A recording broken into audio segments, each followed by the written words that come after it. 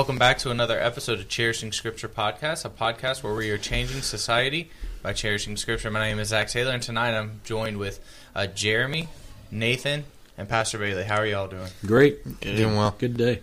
Good. We had a great Sunday today. Pastor, you want to give us an update on what happened today? Sure. We had another soul saved this morning in church. It happened so quietly down at the altar that I didn't even know what happened until after church, but a lady came forward. They said she was crying and very troubled and gave her life to Christ. Jeremy, you may know who that was. I'm not exactly sure what her name is right now, but the Lord was, according to Brother Don, the Lord was really working in her heart and did some great things. And then another one saved this past Wednesday night. A young lady, Elizabeth, got born again. So great blessings adding to the church. Great services today. Pastor's been preaching through the apostles, for those of you that don't attend our church. And if you want to listen to those can be found on our church's website at BrandonBaptistTabernacle.com. Once again, that's BrandonBaptistTabernacle.com. I'm excited today. Last time we were together, we spoke on war and divisions in the church. And today, picking up right where we left off in verse number 5 through verse 10, we are getting into the cure of that war. How we can cure or even prevent the wars and divisions that we're seeing in the church. So Nathan, why don't you go ahead and read that for us? All right, James chapter 4, verse number 5. Do ye think that the Scripture saith in vain, the Spirit that dwelleth in us lusteth to envy? But he giveth more grace. Wherefore he saith, God resisteth the proud, but giveth grace unto the humble. Submit yourselves therefore to God. Resist the devil, and he will flee from you. Draw nigh to God, and he will draw nigh to you. Cleanse your hands, ye sinners, and purify your hearts, ye double-minded. Be afflicted and mourn, and weep. Let your laughter be turned to mourning, and your joy to heaviness. Humble yourselves in the sight of the Lord, and he shall lift you up. Yeah, that's good. I think the point is clear. If you're having a war in your church, there's nothing to rejoice about. I think that's right on the surface, right? Yeah. And boy, wow, what an unlikely place for people to be fighting at church. Very, very unlikely. Well, maybe unlikely is not the word. Just inappropriate place for people to be fighting. It should not be taken to church. Yeah, that's for sure. Among churches, it's phenomenal, and it's upsetting because for the sinner or the atheist on the outside looking in, it just does not look good. Does not look appealing. They quite frankly, don't want what the church has to offer if all they see is war and fighting inside the church among its members. That's right. Right. That's one of the things that kind of I brought. I don't know if you guys remember, a couple weeks ago I had a friend with me in church. He was an atheist. I went to high school with him, and that's one thing that made him not want to come to church anymore, was because he grew up in a church where people were constantly fighting and arguing with each other, and he saw it, and then he saw how from there it led to even more corruptness, and he said, forget it. He says, I'm done. He said, if this is the way the church is, then there can't be a God because it's not under control. Yeah, and I almost agree with him, except for the thing that there's no God. I'd rather stay home and watch a baseball game than go to church and fight. It's just such an unnatural situation to be placed into. What is the church? I mean, what does the word church break down to in its original language? It means a called out assembly. And listen, just to be quite frank, why would I want to be called out to a place just to fight and argue? Yeah. I mean, if I wanted to see that, I would just watch some drama on TV. Not really what I want to go to a church for. And like he said, unfortunately for the atheists, a lot of people are turned off by it. They grew up in church, and that's all they saw was fighting, gossiping, backbiting, people shaking your hand and smiling and then turn around and talking bad about you. And it's unfortunate, but it's an environment that we live in. And it's the same way among Pentecostals. It's not just Baptist churches. It's the same way among Pentecostals, same way Assemblies of God. Other churches, they're having some of the same struggles. It really, it's just, to get right down to what James is saying here, the spirit that dwelleth in us lusteth to envy. It's talking about the inordinate lust of a man for power, for recognition, for for glory, and wow, I mean, what a contest that can turn into very quickly. Something that leaped off the page just as we were reading this in verse number 9, it says, "Be afflicted and mourn." Yes. And it's amazing how when you watch churches today, and they try to act like nothing's going on when they have major problems. They just put on their fake smile. They come to church. They sit in their little corner. They do their thing, and then they go home. But James is saying, be afflicted, to bear the pain of that, Yes. and to have the urge to fix that, to deal with that problem, so that the church can be whole again. When I was studying this, and tonight you spoke of that testimony of Brother Seidler. Yes. And that's what sticks out to me in verse number 9. Yes, sir. Is afflicted in mourning. So if you would actually, just real quick, go ahead and give that story that you gave us. So, I did not stay at Tabernacle Baptist Church in Greenville, South Carolina very long, but the little time that I was there, I really was befriended by Dr. Seidler, Harold B. Seidler. He was a legend. I mean, he was just one of the most gracious, kind, greatest men of God ever. Only a handful of men have influenced me the way Dr. Seidler has, but in 1954, when they started Tabernacle Baptist Church, there was an explosion of growth. They're right at the intersection of White Horse Road in Greenville, South Carolina, an ideal piece of property. I mean, everybody in Greenville knows where Tabernacle Baptist Church is. Literally hundreds of other churches have been planted out of Tabernacle. The missions project there is a multi-million-dollar project annually. And when the church began to grow, Dr. Seidler just got this tiny little sense of arrogance and pride. He detected that in the church, that the church began to become just arrogant in its spirit. And so he called all the staff members, associate pastors, assistant pastors, youth workers, staff members, Christian school teachers, college professors, everybody that he had on staff. He told them to meet him on a Saturday night in the foyer of the church. And when he got there, he scolded the church and said, "Look, we cannot afford to get arrogant. We cannot afford to get proud." And he got down on his hands and knees and crawled from the church foyer all the way to the altar and spent, they said, more than an hour. They all followed him together, crawling to the front of the church, and they spent more than an hour begging God to keep him humble. Wow. And Tabernacle went from great to better after that display of humility. And Dr. Seidler never got over that. He was just that kind of guy. I mean, I was just a teenager when I was there. And he befriended me, opened his arms, opened his office. I would go and sit in his office day after day and just talk with him and chat with him. And he was just that kind of an humble man. He did not see himself as some kind of a superior preacher, even though he was Dr. Harold Seidler. Yeah. He didn't see himself that way. Oh, that's amazing. So, war in the church, it's evident, it's there, we've all seen it. It's not something that we can think, well, maybe it's there, maybe it's not. Wars in the church is a very real thing, but how do we fix it? How does James go about telling us how to fix this issue of war in the church? Well, I think one of the ways, and we can see in verse number 5, where it talks about how do you think that the scripture saith in vain, the spirit that dwelleth in us lusteth to envy? And big question mark there. Then verse number 6, but he giveth more grace.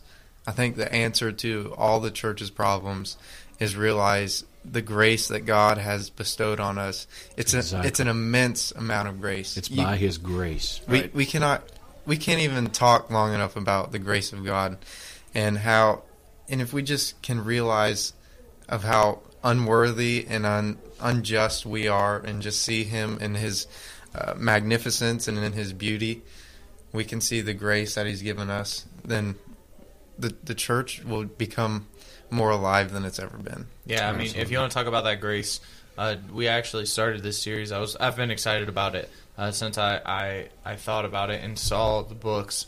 We started discipleship with our teenagers. The first book is called Milk. And in this book, it starts, very basic. What happened when I was saved? What happened when I got saved? And, it starts talking about you have to understand that your good works don't matter. And the reason it doesn't matter is ultimately because of God's holiness. And it brought us, I believe it was to the book of, I want to say it was book of Micah. I can't remember right off the top of my head, but he brought up when it says in that verse that God's eyes are so pure that He can't even look on evil. In fact, when Jesus was on the cross, God turned his back on his own son because the sin of the world was on him. And God can't even look at sin. And I think if you just realize that no matter what you do, your flesh is never going to be good enough to please God.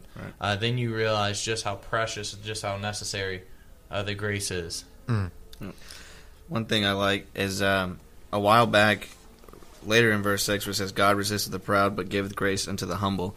One thing when you started the Galatians chapter 1, or the Galatians chapter series, in chapter 1, you said your past is a cure to your pride. And so if we go back to remember where God saved us from, that pride goes away, and you're back to humble being. And how many? Somebody who's arrogant or proud, they have a Christian.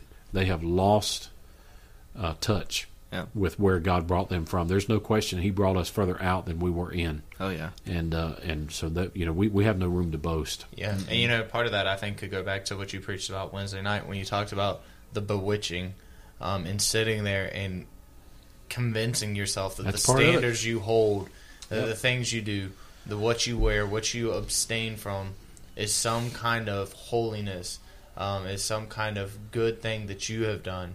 You have chained your flesh, and that's when that pride really starts to build up, as you start accrediting yourself with, well, I don't behave myself like this person. I don't act like this person. And you just get in a state where you're just proud. You forget where you came from. You forget who you were before God met you. And before Jesus came into your life, and you forget your ways, and you become very proud and stuck in your way. I can probably name 5 preachers just off the top of my head that they were great preachers. They were men of God, and then they let pride get in their way. And the very sins that they were preaching against that they would never do is the sins that they got out of the ministry for. It's the sins that took them out. It's powerful. Yeah. Yeah, it's, what is it, Haman in the Old Testament who made the gallows to hang Mordecai, and he wound up being hanged on his own gallows. I was talking to Andy Wells, my friend from North Carolina, this afternoon, and we were just talking about some of that, about how there's a preacher that went on the warpath several years ago, very arrogant, very condescending, mean-spirited, judgmental guy, and I became one of his targets, and he just unleashed this, just bombs after bomb after bomb after bomb on myself and on our ministry, and wrote letters about us and all this kind of stuff. And the very things, like you were saying there, Brother Nathan, the very things that he was putting in those letters were the things that wound up getting him totally out of church. And devastating. And I'm not happy about it. That's the thing is, there's a certain version of arrogance that makes us want to say, see, I told you so. But that's arrogant. That's proud. So even when a brother falls, if we think he deserves it, we still can't wish evil upon him or gloat and say we knew it was coming. Yeah, I think the most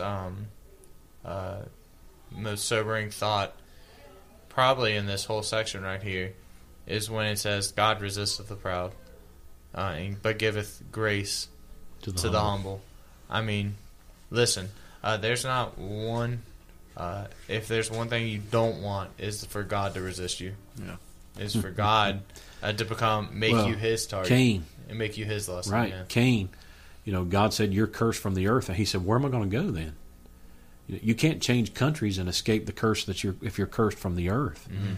So when God resists you, that resistance is inescapable. Yeah. The biggest illustration I think that this could be given is in the New Testament when the 2 men were in the temple. And the one sitting there, and he's saying, "Lord, I thank you that I'm not like this publican, that I'm not like this man, that I tithe and blah, blah, blah." And he starts listing off the things that he does, and then he goes to the sinner, and he's just saying, my God, forgive me. He's just begging God for forgiveness. Yeah. And ultimately, in that situation, we know who really got God's grace. Yeah, and in context of what we studied today about Matthew Levi, he was a publican. That other guy, that humble man in that parable in Luke, was a publican. He said, "Lord, be merciful to me, a sinner." Wow. And he knew that his publican lifestyle was, for certain, going to be his downfall if he didn't stay humble. Yep. Right. Yeah. That's good, yeah, and it goes on to say, in verse number 7, it says, "Submit yourselves, therefore, to God. Resist the devil, and he will flee from you." I believe that's put in there right after verse number 6, because very simply, a lot of times, the devil will love to come and plant those seeds of pride in your life. He'll love to put some things in your life to make you get proud, even things that may seem good or may seem worthy to be proud about. He'll put things in there just to make you get a little proud, and then he ultimately catches you in one of his traps. Because here's the reality. Someone said this, and I'll never forget this. They said, if the devil can't have you for his own, then he's going to do his best to make you useless. That's right. And the biggest way he can make you useless is with your pride. Yes. Right. Yeah, the church is not a battlefield. The church is in a war. Right. And but the Scripture makes it so plain. We wrestle not against flesh and blood. This is not a personality conflict or a carnal conflict between church members. We're supposed to be on the same team, fighting against the devil. Years ago, I read a book, and we actually have a class on this in our Bible college. The class is just called Church Split. That's the title of the class. A very practical class. The textbook is Roy Branson's book. It's called Church Split. And Roy Branson, at one time, he was a Southern Baptist, and he transitioned over to the more conservative Independent Baptist movement. And so he had the vantage point of being on both sides of that denomination, both conservative and liberal. And he surveyed very thoroughly the two sides, the Independents and the Southern Baptists, and did a survey to find out what were the leading causes of church splits. And in every survey that he did, it all came down to a power struggle between warring factions in the church. And in most cases, it was a pastor against the deacons, or a chairman of the deacons against some subordinate deacon, or so on and so forth. In Southern Baptist churches, it was WMU, which is the women's ministry of the Southern Baptists. They would get together frequently, of course, without the pastor being included in those meetings, and it became a war. We want our agenda, we want our goal to be accomplished, and when people think that's what the church is about, you're going to have fighting, you're going to have warfare, incredible warfare. And so there's got to be leadership. There's got to be, I believe in pastoral authority. I do not believe, however, that a pastor ought to be like some kind of a spoiled brat that gets everything he wants either. There's got to be a goal in which the church is on the same team and everybody wants what Jesus wants. That's where the war comes to an end. Well, that's where the beginning of verse number 7 comes in. What does it say? Submit to God. Yourselves, therefore, to God. The issues you have in the church, the issues you have with each other, can ultimately be resolved if you decide to submit yourself to God. And you remember recently we talked about the submit-surrender issue, because in the Civil War the South surrendered, but they've never submitted. And there's still Southerners with their stars and bars flags, waving it high and proud, and they're walking around with their fists in the air saying the South is going to rise again, because the South submitted in 1865, but they never surrendered. They surrendered, but they never submitted. And so the word here is ideal. We don't just surrender to God and throw up our hands and say we yield, but submission to God means I am going to defer to God, I'm going to agree with God and disagree with myself. I mean, literally, that's what the word means. There's no such thing as submission when there's no conflict. And so when the conflict arises, I agree with God against myself. That's where church unity comes from. Wow. Yeah, and so you have to submit yourselves to God, resist the devil, and it says that he will flee from you. And then verse number 8 just follows that same concept. It says, draw nigh to God, and he will draw nigh to you. Cleanse your hands, ye sinners, and purify your hearts, ye double-minded. Absolutely. I think we talked about this on take 1, but just verse number 8, cleanse your hands, ye sinners, and purify your hearts, ye double-minded. For those that think that you can be holy in this life, that you can not saying that you can't be set apart, but they're saying that you can be sinless after salvation, why is verse number 8 in here? Why Yeah. are you supposed to purify your Bingo. hands and purify your hearts, cleanse your hands?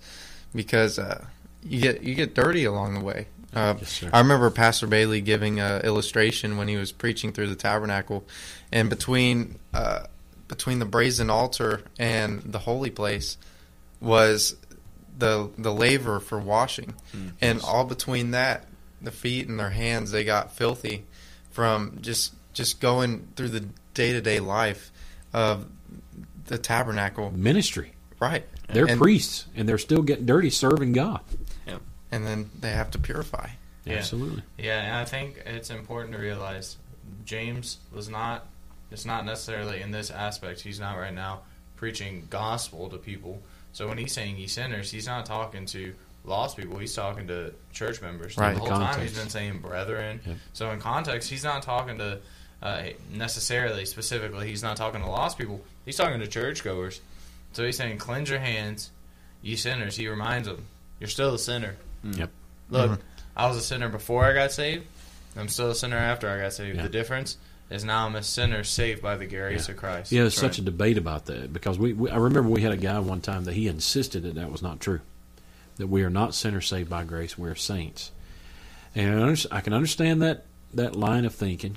You know, theologically, I can understand how old things are passed away, behold, all things are become new. I get that, but it just does not square with what the Apostle Paul said when he said, God is not slack concerning his promise, as some men count slackness, but is long-suffering to us. We're not willing that any should perish, but that all should come to repentance. And he goes on and he talks about,